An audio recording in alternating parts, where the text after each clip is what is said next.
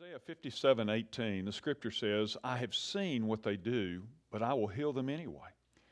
I wonder, are you asking, is it too late for God to do something with me? Well, the answer is it's never too late for God. You see, in scripture, we read about broken people that God raised up in marvelous ways. He used Moses, a murderer, to deliver the Hebrew slaves. He used Jacob, a liar and a trickster, to fulfill his promise to Abraham. He even included Rahab, a harlot, in the Messianic family line. And if God redeemed them, well, He can redeem you too. Brokenness should never keep you bound up.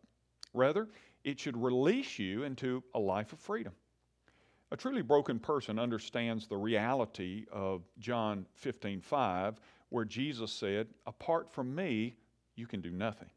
A broken person who has learned to depend on God is a force to be reckoned with.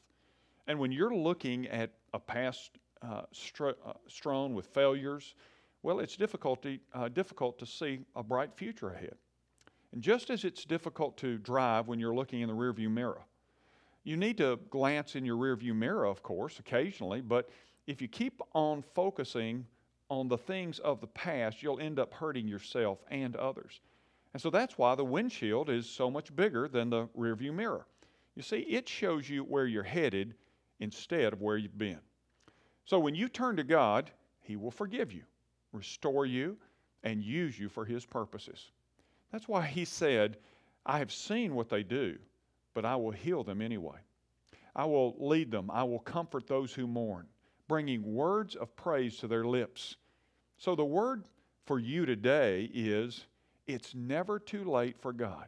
And I want to encourage you, if you're struggling with where you've been and where God wants you to go, why don't you tell Him today, thank you for your forgiveness. In fact, if you've never trusted Christ, why don't you receive Him today? Invite Him in. He'll be your forgiver, and He'll make you new. I'm Ray Jones, and that's another Heart Truth for your day.